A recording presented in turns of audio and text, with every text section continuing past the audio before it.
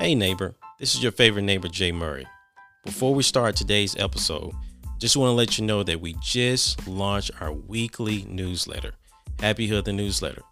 This is a great opportunity for you to receive more meaningful content to help you grow your faith, well-being, and leadership skills. So go to happyhood.com to subscribe. That is happyhood.com, HAPIHOOD.com.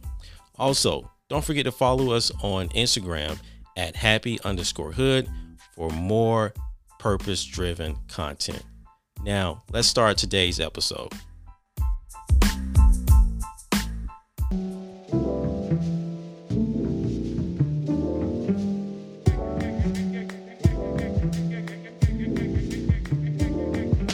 I lay down to dream. I dream to awake. Thankful for what's on my plate. Now remember to breathe. Cause gratitude is free. Inhale humility. Exhale entitlement.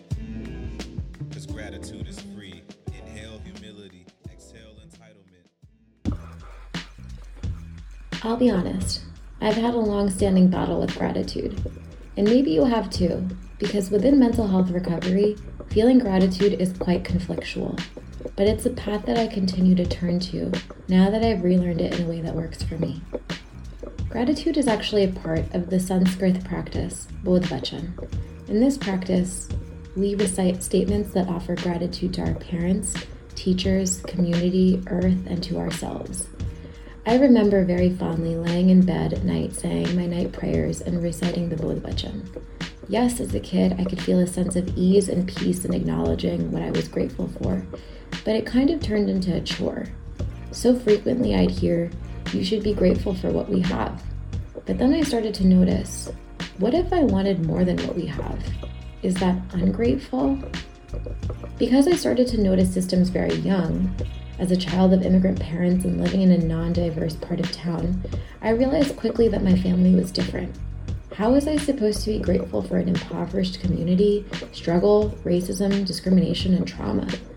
I know that many others believe that things happen for a reason, but grappling with the idea that tough stuff is supposed to happen is unsettling. It pushed me further away from wanting to express gratitude.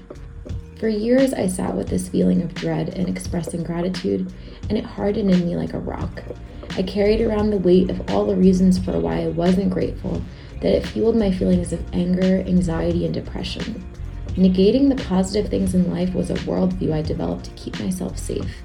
I struggled with a sense of trust in others and in the environment around me. But then something happened. I started working in a community nonprofit with other women who shared similar experiences.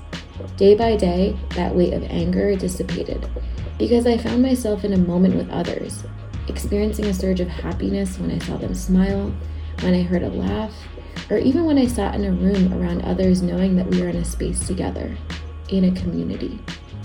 I don't think I immediately attached the word gratitude to the experiences I was having.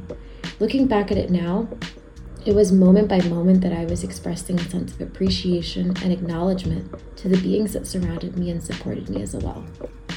Somewhere along those first few years of my own mental health recovery, I started practicing mindfulness, and I think that that's when my gratitude practice was reborn into something that felt fitting for me.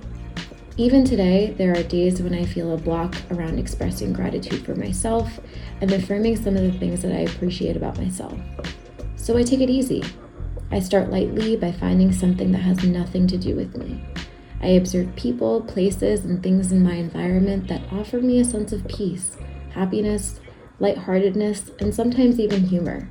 Whether it be my cat smacking me with his tail when he wants more pets, or the sun peeking through the barren trees, or even how my body moves when I dance around. It's pausing, noticing, and then becoming aware of the peace that I feel. In that moment, I feel everything is in fact okay. So gratitude practice has shifted for me. Instead of offering gratitude to acknowledge what I do and don't have, it's become a mindfulness practice to just observe what is. There is no judgment or comparison. There is no shame or anger. And when I do experience thoughts that come up like, but you shouldn't be grateful for that because ... I simply notice that thought and acknowledge that that is a coping mechanism I learned early on to protect myself. I then ask myself, what happens if I challenge that thought and just allow myself to bask in this present moment of gratitude? Nothing bad happens. Only peace comes in for that moment.